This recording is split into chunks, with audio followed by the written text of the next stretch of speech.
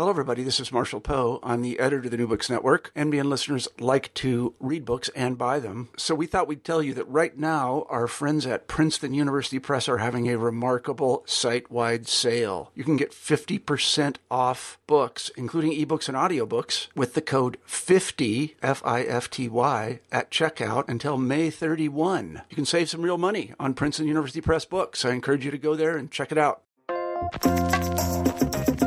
Welcome to New Books in Language. Today I'm talking to Professor Margaret Thomas of Boston College about her book, 50 Key Thinkers on Language and Linguistics. The book summarizes the life and work of some of the most influential people in the history of the language sciences across a wide range of times and places, from the India of 500 BCE via 15th century Korea to 20th century America. In this interview, we discuss some of the figures met along the way and some of the difficulties and opportunities associated with compiling a volume of this kind.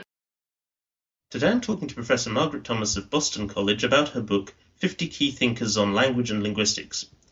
Margaret, how did this book come about? Well, I had just finished writing another book for Routledge on the history of ideas about second language acquisition. And in the course of writing that book, it took a long time because I stopped a lot to read more about, sort of key figures who appeared in that book. So it seemed like a natural thing to go back to all the loose ends that I had dug up when I was writing that other book, to go back and pick those up and try to write about the things that I didn't learn in writing the first book. In the introduction to this book, you compare the process of compiling this list of thinkers very vividly with the process of drawing up the guest list for a party. Could you tell us about that process? Yeah, maybe that was a kind of act of desperation, but once I landed on that kind of stance towards the project overall, it really liberated me to write freely and kind of with a kind of joy that was fun for me. Because one of the key, this is the structure of the book is it's a collection of short intellectual autobiographies of people who have made a big difference in the study of language. And sort of one of the very first problems you have to confront in writing a book like that is like who to include and who to exclude. It's really an intractable problem. I took a number of different approaches to it. I asked all my friends. I pooled my colleagues. I had a lot of interesting conversations with people about it. I looked at how other people had dealt with the issue of deciding who has really made a difference in the history of linguistics. And I couldn't really satisfy myself with that because it seemed that all of those decisions were sort of purely locally driven, depending on the interests of the author and the presumed readership. A lot of books shied away from that and instead looked at sort of key thinkers within particular historical or geographical domains. And I felt very stymied as to how to make a decision. It was easy to pick out the first maybe 5 or 6 people who would have to be included in a book surveying who was an important figure in the study of language. But after that, there was this huge crowd of people who could be included or could not be included, and I didn't really know how to go forward. And then it occurred to me, because I teach graduate students here at Boston College, that I was somewhat in the position of like I was in a car driving a bunch of my graduate students off to a party to introduce them to linguistics. And before you do that, it's a good idea, before you go to a party, to know something about who else is going to be there. And so I began to imagine myself talking to the graduate students about who they were going to meet at this party firsthand. And that liberated me to think about who I'd like to introduce my graduate students to, they being sort of novices in the field of linguistics, and what they should know about the people before they actually met them. And so I started writing from that basis. One thing that struck me, although there's an enormously wide geographical and temporal spread of thinkers represented in your book, there seems to be quite a concentration around the late 19th, early 20th century. Was that a period you're particularly drawn to as focal in the study of language? It is really an important period. And in fact, a lot of people, when they start to read it, expect to see more representation in that period. And so I felt that sort of pulling the horizons backwards from that time was an important sort of task for the book as well. But yes, a lot of things really happened during that period that have really affected how language is studied now. By the same token, there are relatively few if you like, post-Chomskyan names, with a key exception of Jim Macaulay. Was that because the impact of recent developments is relatively hard to gauge, or do you think it reflects a sort of balkanization of the field to some extent? I think it's probably more the former than the latter, because it is a really different. I found myself in a very different position reviewing the lives and accomplishments of people born, say, from 1920 onwards, because their longevity in the field hasn't been tested. And it's hard to discern, in the same way that a recent friend has a different status in your life than someone who you've known for a really long time. And there's a large field of possible candidates for inclusion born in the 20th century. And it's harder to judge who's going to really make a difference and who's really going to last. Yes, there's sometimes that sense, isn't there, when looking at recent contributors to any field, that one is perhaps a little reluctant to place them in that pantheon in case one looks a little short-sighted or a little too focused on one's own time. Do you feel that way? Yes, and in fact, in a lot of cases, people are surprised that there isn't much more coverage of the late 20th century in this book, because that's what everyone is, that's what the general focus in linguistics is. Let me tell you about a study I did in 2007 and 2008 when I was starting to write the book in earnest. I put up on the web a survey directed at graduate students and undergraduates in linguistics about trying to find out what they already knew about the history of linguistics. And the results really surprised me. About 126 people were kind enough to answer my survey. And I asked them first some questions about what they knew about the history of linguistics and how they felt about it, how they've been trained in it. And then I asked them to give me feedback about individual figures and which ones they recognized. One of the things I found in the survey is that there's a considerable amount of kind of curiosity, sort of unmet curiosity about the history of linguistics. Yeah, so for example, 35% of the people who took this survey represented themselves as curious but uninformed about the history of linguistics. About 30% said that they felt that the history of linguistics was useful but not really substantive in their work. And only about 25% felt that the history of their discipline was really an essential skill that they needed to control. And 10% denied that the history of linguistics had any influence on their study of language. And so that represented to me that about a third each people were very eager, neutral, and resistant to knowing something about the history of linguistics. The content of, I asked them then questions about the course content in classes that they had taken. And about 15% of them said that there was no historical content to what they were studying. About half said that there were occasional references to earlier historical facts or figures or ideas in classes that they had taken. And about 25% said that there was substantial, like that, for example, history of linguistics might have been an organizing principle in the course. So that means that there's a gap between how graduate students represent their interests and how coursework is really responding to it. I also asked them about individual figures and their recognition of individual figures in linguistics. And a few figures emerged as ones that everybody recognized. Chomsky is right at the top of the list. And then a lot of figures who are very recent, people that are still alive and still teaching. People recognize their names. But then about half of the people who were surveyed there did not recognize and had no information about, did not know who, for example, Humboldt, Wilhelm von Humboldt, Samuel Johnson, Otto Jespersen, Joseph Greenberg. He died in 2000, so he's a recent figure. Michael Halliday, who's still alive, John Searle. So that there are a number of both older and recent people who students of linguistics have never heard of. And then there was a large segment of people, figures in the history of linguistics, who about 70% or more of the respondents didn't know anything about either. So what I took away from that survey is that although graduate students and upper division undergraduates haven't studied the history of linguistics. They're curious about it. They want to know something about it. And moreover, they want to know something about it that's earlier than just the 20th century. My impression is that in recent linguistics there's been, well, perhaps two simultaneous and conflicting trends. The sense of that 20th century linguistics or late 20th century linguistics represents a paradigm shift and renders what has gone before obsolete. And at the same time, the idea that what is being done in, for example, the Chomskyan program is a continuation of a centuries-old trend of so-called Cartesian linguistics, or the rationalist approach.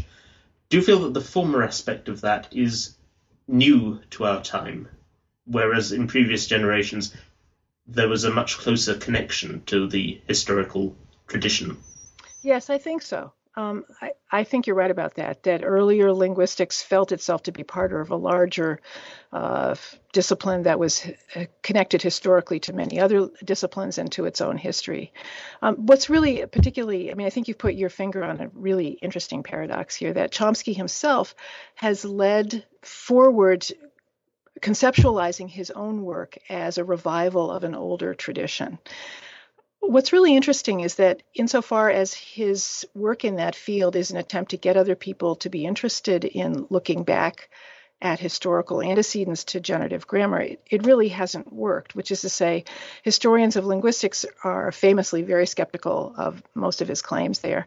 And other generativists, a few other generativists, have taken up that thread of his work and developed it. But he himself continues to bring that forward at every possible occasion. Meanwhile, that other than the person who's most central to generative linguistics, namely Chomsky himself, most other people treat it as if it's encapsulated in time and space, as if as you put it, it's just Chomsky's ideas have really changed the whole basic nature of this study into language.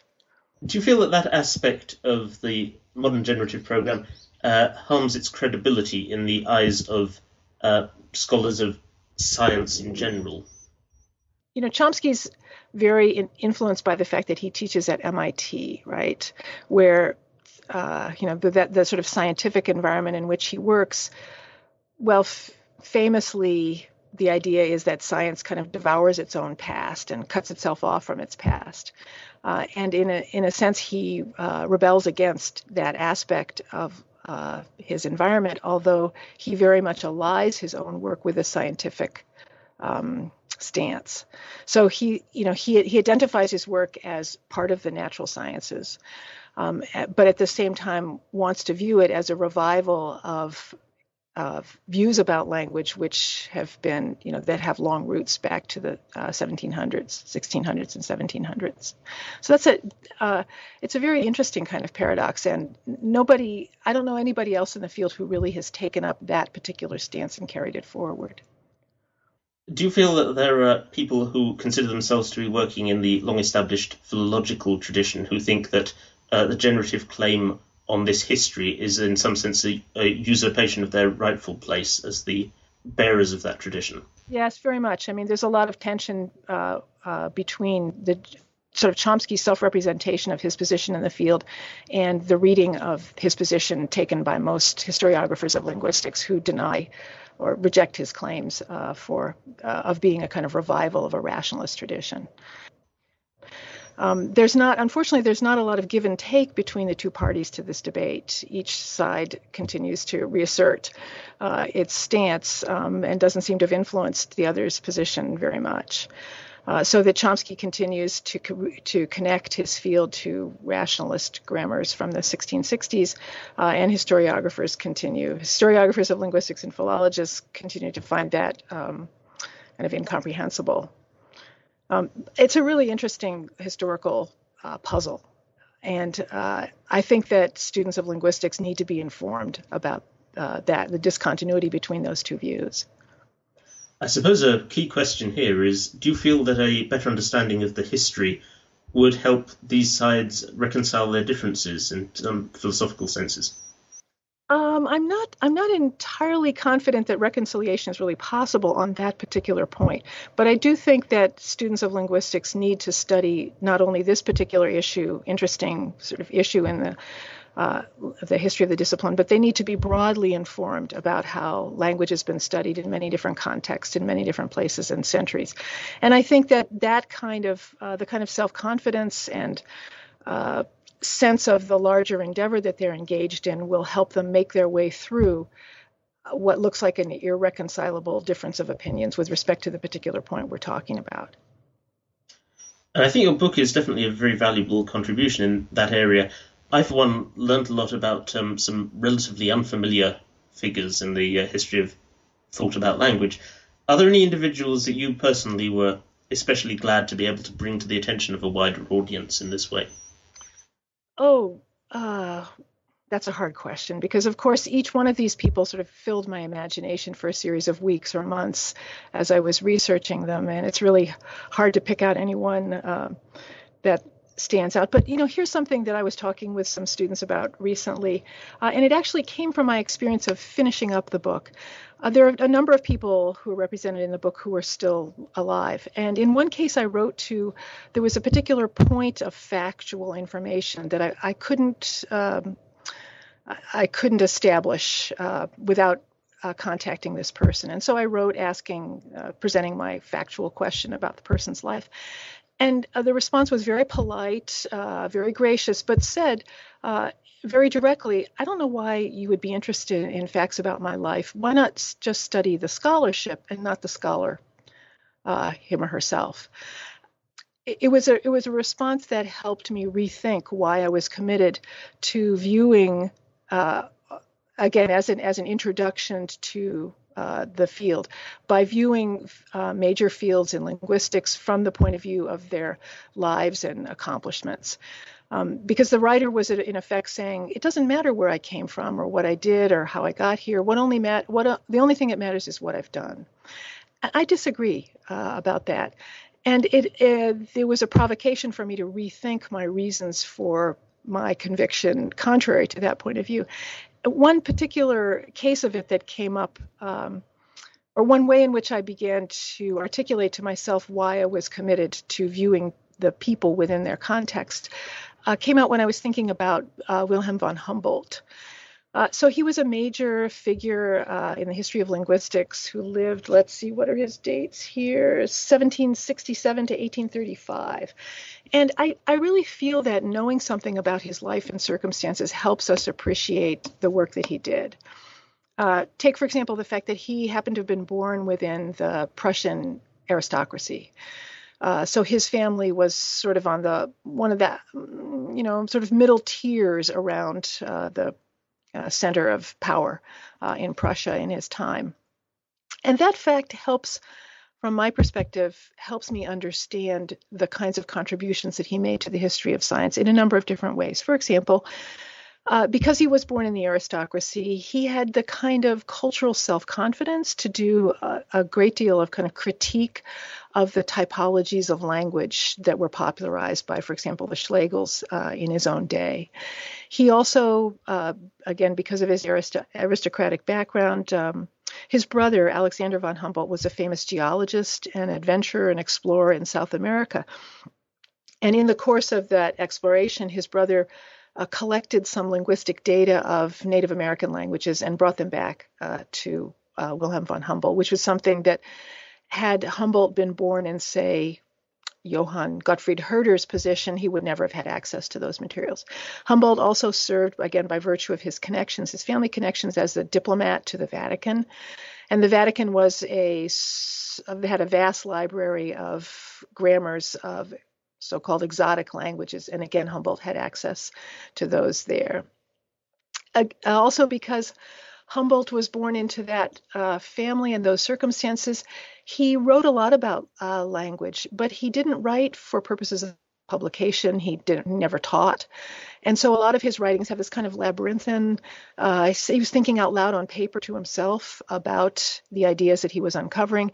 And that made, he never had to explain himself to any other person. And so that gives his writings now, they're very difficult to feel that you really got what he said, because he wasn't really writing for you or for anyone. He was writing for himself. And I sort of on basis of facts like that, I feel that understanding the circumstances of these particular figures helps me interpret the nature of their contributions to the history of linguistics. Well, this makes a lot of sense to me. I was interviewing recently Robert Barsky in this series about his biography of Zelig Harris, and in that he's very strongly focused on, as he puts it, the milieu in which Harris is working, not least because it influences enormously the kinds of questions that he thinks about and the kinds of issues he is active about. Definitely. Of course, Barsky has an easier job here because those materials and many of those people are still alive. And some of the people that I'm included in this book, the sources that I have are much more tenuous and a lot more speculation, a lot more opportunities for error creep in. So that being the case, if there were a figure you were able to find out more about, if you could fancifully travel in time and ask those who knew a particular person some detail, what sort of thing or about whom springs to mind as someone you would like to have those questions answered about? Oh, so if I could go to the party too and meet these people firsthand. Yeah, let's see. Maybe King Sejong.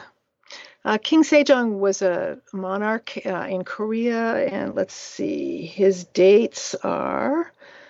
King Sejong lived between 1397 and 1450, and he's mostly remembered in history as a sort of very progressive era reformist in Korean history.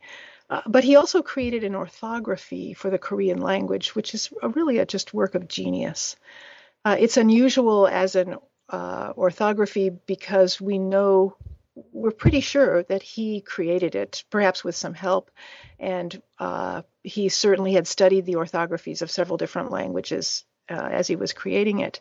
But I would love to talk to him about his actual act of creation and the ways in which he developed insight into the language such that he was able to create this very elaborate and sensitive featural analysis of both the consonants and the vowels of Korean in such a way as the orthography shows kind of insight into the delicate properties of the language, which is a very sophisticated accomplishment, especially for someone who's busy running a country.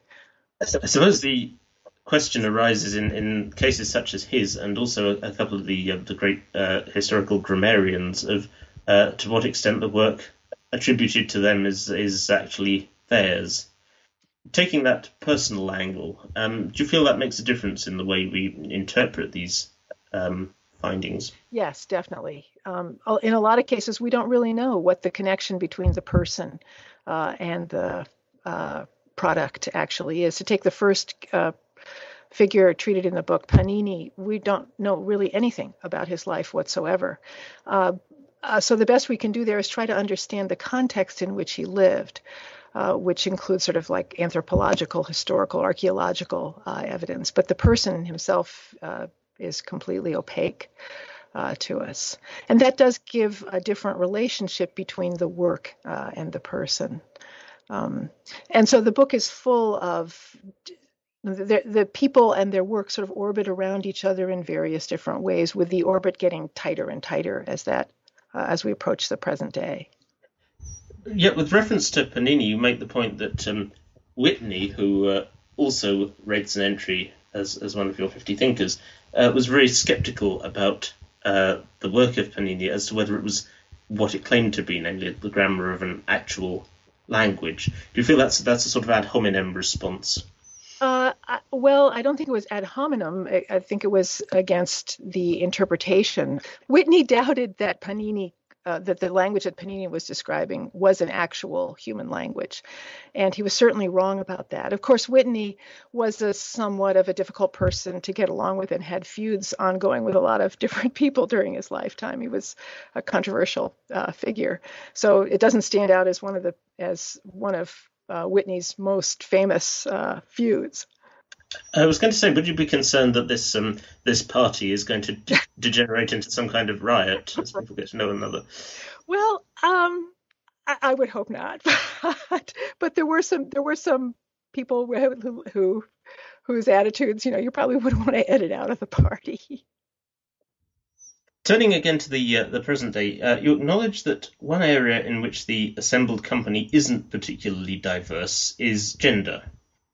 Do you have any thoughts as to why that is? Well, I think all the reasons that have made the contribution of women to intellectual endeavors impoverished over the years certainly function in linguistics as well. Um, they probably made lots of contributions, but their names weren't attached to it, or they weren't given education sufficient to do original work. That seems to be changing now, and I applaud it, as does everyone. But I didn't feel that I could distort the guest list, as it were, to represent people who should have been there, but who didn't have the chance to be there. I can only hope that that'll be different in the future. Indeed, yes. Were there any names who might have, in that sense, cried out for inclusion, for representative perspective? It occurs to me that if you were to assemble a list of 50 greatest mathematicians or most influential mathematicians in history, well, it's not really for me to say whether how many of them would be women, but there would definitely be women who would be contending for a place on the list. Yeah, that's good to hear. I think that Julia Falk's work in this area has been really helpful. She's studied, in particular, has looked at the history of American linguistics and brought forth the names and contributions of women in the field in a work that is particularly focused on women's contributions to linguistics in the U.S. And I think that that's that kind of work is a good argument for the fact that there certainly are women who have contributed. The question is whether they had the opportunities and had the chance to contribute at a high enough level. I'd be interested to hear your view on a point made by a female colleague of mine who expressed the view that the field of linguistics nowadays, although there are very many very successful women working in it, is in some sense still dominated by forceful and especially argumentative men. That's probably true, although some argumentative women are arising and making their voices heard as well, and that's all for the better. The sort of tendency to be argumentative, of course, is a way that's a technique of getting your voice heard. That's not unique in linguistics by any means. Do you feel it's an unusually disputatious field? This is something I sometimes feel about linguistics, and what you say about the history tends to anecdotally back up that point, although, of course, I don't have a basis for comparison with other areas of thought. Yeah, unfortunately, I've been trained pretty much solely in linguistics and don't feel that I can make a judgment about that, except that my husband is a scholar of English, and his field is pretty much, suffused with argumentation as well. Well, I suppose that's reassuring in its way.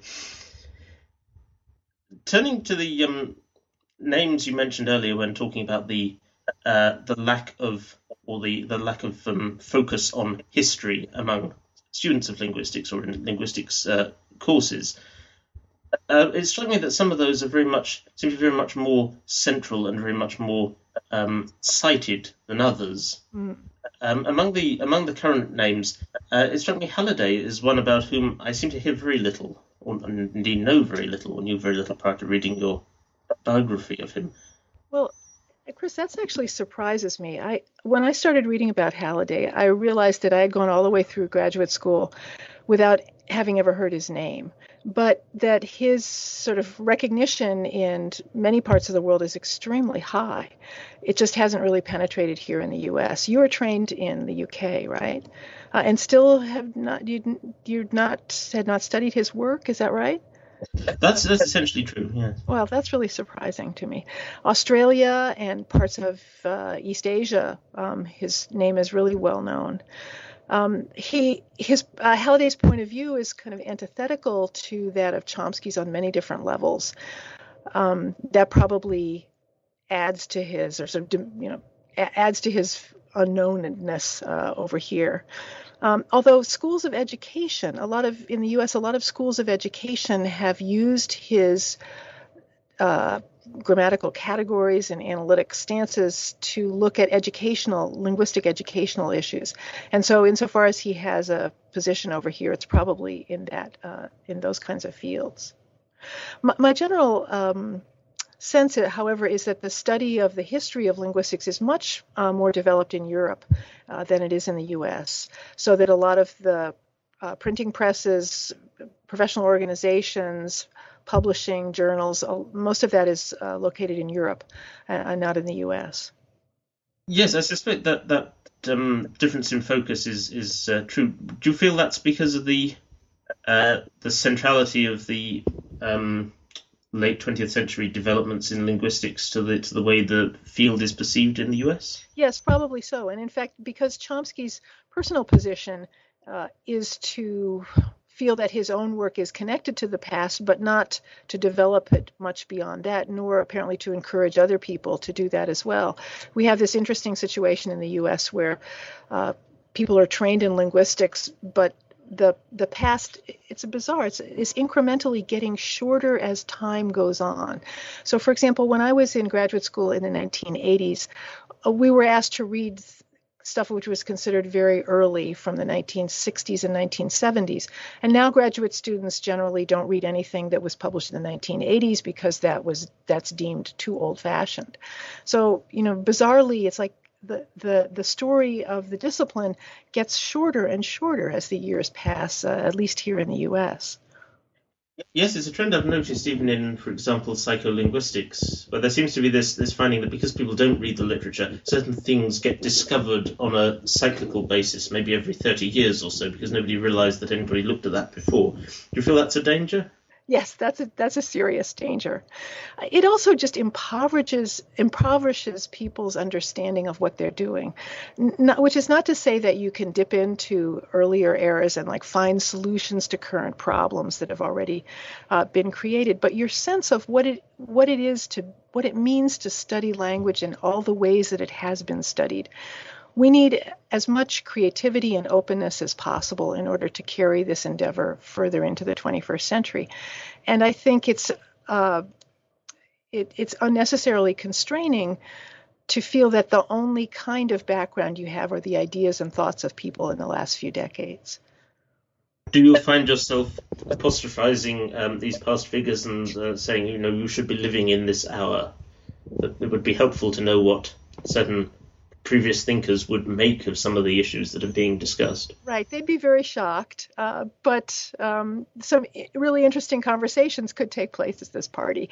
For example, Franz Bopp, I can imagine him talking with Joseph Greenberg about Greenberg's idea of the Eurasiatic language family, sort of huge, expansive historical family in which Greenberg placed all of the Indo-European languages and way, way more. And Franz Bopp, who was kind of the technician of the reconstruction of the Indo-European language family, following skeptically, but probably amazedly, some of the ways in which Greenberg had proposed the reconstruction of that massive family. I think there would be mutual shock on both sides, and I'd love to be part of such a conversation. It does feel in some ways as though it's a field in which there's been this sort of ebb and flow philosophically, but sometimes I find myself doubting whether there's been real progress. Yeah, certainly in work on linguistic historiography, people have attempted to look at sort of massive trends over decades and over centuries.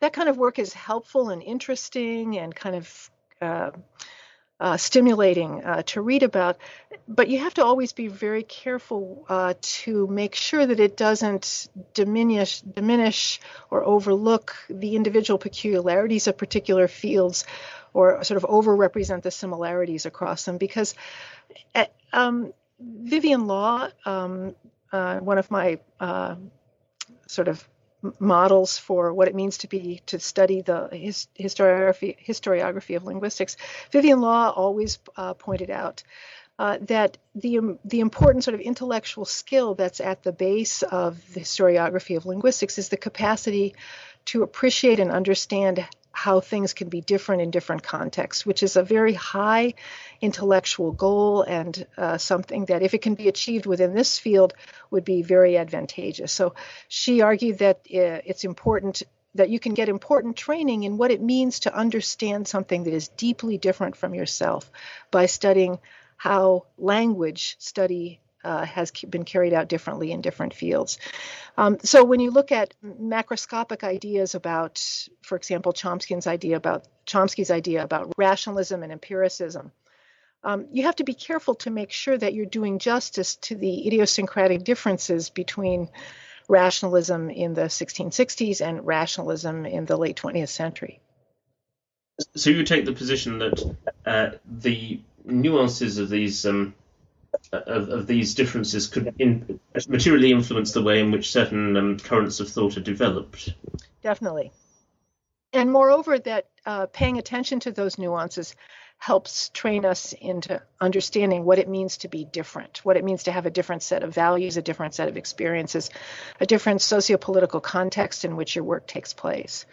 And that's a skill that's really essential for a lot of work in our century.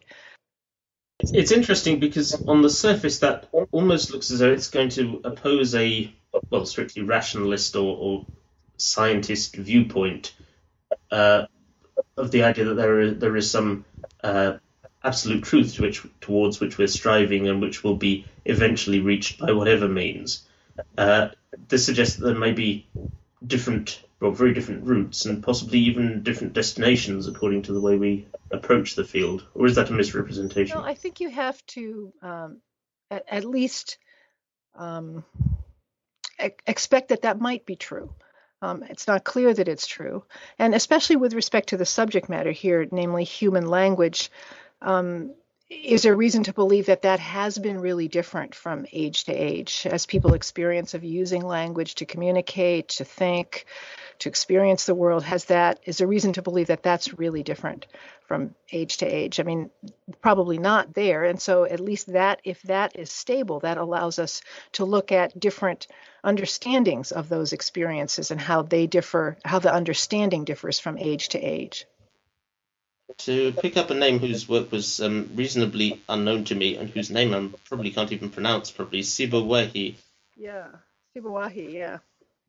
Well, in the field of study of Arabic, he's the most prominent. He's a very prominent figure. Part of one of the criteria I used for selection for inclusion in the book is I wanted to represent. I didn't want it to make it entirely sort of the Western grammatical tradition. In a couple of places I could, for example, including Panini was easy because he did make a huge and continues to make a huge impact on Western linguistics. In the case of Sibawahi, there's a little bit of, there's certain admiration for his personal accomplishments there, but I can't say that his analysis has been a key contributor to Western grammatical tradition. But it seemed unnecessarily false to limit the edges of the, the outside content of the book strictly to sort of Euro-American linguistics. So I was able to include some figures who are important in their own right, even though they're outside that tradition. Do you get an impression as to why it is that certain figures from outside the tradition are influential within that tradition, whereas some figures have been ostensibly less influential or perhaps neglected by that current of thought? Well, Panini is very important in Western linguistics because of the British imperialism. They discovered Panini around the time that they discovered the role of Sanskrit in the Indo-European language family. So the study of Panini gave people access to the study of Sanskrit, which catalyzed discovery of the Indo-European language family. And also Panini's style of analysis was conducive or, became attractive to people in various different eras as Western linguistics developed. And he certainly took that particular style of sort of maximally succinct admission of high abstraction in order to permit generalization across masses of data. He pushed that so far beyond the way it was practiced before that gave, set him up as a model for what it means to do abstract analysis of language. And people have drawn on that model and been inspired on that model in several instances since then, notably Leonard Bloomfield, and also the current generative theory finds that attractive as well. So he was an outsider who has been made an insider because of the particular nature of his contribution. King Sejong, on the other hand, was massively original, sort of analysis of his own language, but that hasn't had very many ramifications for the study of language in other contexts, and so he's less well known. There's, I guess, also the sense that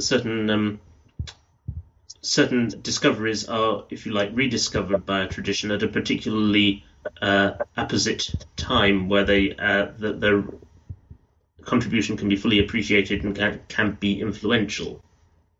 Yes, I think that there's some examples of that from the history of lexicography, too. So if you look at sort of attitudes towards prescriptivism in dictionary making, you can see a range of positions that have continued to evolve, and some recognition looking back at, for example, James Murray, who seems like shockingly modern in his attitude towards prescriptivism. I love the famous statement that he made about when someone was asking him about whether something should or shouldn't, sort of what was the correct form of this word. And he said, some people wear collars that stand up, some people wear collars that lie down. Why shouldn't they? In other words, he dissociated himself from the role of the arbiter of correctness and decided instead that his work was to describe and collect the biographies of individual words. Now, that wasn't so far in the past, but still it contrasts with many people's ideas about what's correct and how correctness needs to be policed in a language. And presumably comes to influence very strongly what people take to be the appropriate way to practice lexicography. Right. But what's interesting that probably according to him, there are a range of ways to pronounce a word like either. There are probably a range of ways to do lexicography as well. Yes, I suppose it would be unfair to take a position that we prescribe that the non-prescriptive way is the way forward. Right. You mentioned Samuel Johnson also as an influential figure, but somebody who's adopting a very different stance, or has taken to be adopting a very different stance. Definitely, yeah. He's a fabulous, interesting figure. I don't know. Some of these figures I just became very attached to personally and kept reading about, and he was one of them. The kind of life that he lived and the experience that he had were just really so remarkable. Has the experience of writing these short biographies and researching them inspired you to pursue any particular threads to follow up any of these lives? Well, I'm currently working on an editing of a collection of criticism on Roman Jakobson, who's a character who is kind of near to my own context because he was one of the animating spirits behind the creation of the department in which I work at Boston College. His papers are on deposit at the MIT library where I have ready access to them. And his influence pervades and still pervades some aspects of the linguistic scene here in Boston. Plus, he's just a totally remarkable person and a figure who spread the views of Europe here, sort of brought European structuralism to the United States, and worked in many fields very broadly. And so I'm really looking forward to, in the next year when I'm on sabbatical, going more deeply into his contributions. So apart from the work on Jakobson, what does the immediate future hold for you research-wise? Well, actually, I'm going to be doing a big project in psycholinguistics, not having to do with the history of linguistics at all, in Japan this summer. But when I return, I'm going to be working on the Jakobson book and probably looking more into the local scene here in Boston. I recently taught a course on the history of linguistics here at Boston College, and as a kind of class project, the class's attention turned to the study of linguistics in New England. So we did some small collaborative work on Noah Webster, on Hans Kurath, who is the author of the Linguistic Atlas, or one of the editors of the Linguistic Atlas of New England, and John Eliot, who is a missionary grammarian from the 1600s. And so I think I'd like to do some research here on the early work in linguistics in New England. It's fascinating to know that the what's the centre of modern linguistics has been so influential going back such a long time. Right. Of course, here in the U.S., we don't have much of a history at all compared to, for example, Europe, much less East Asia.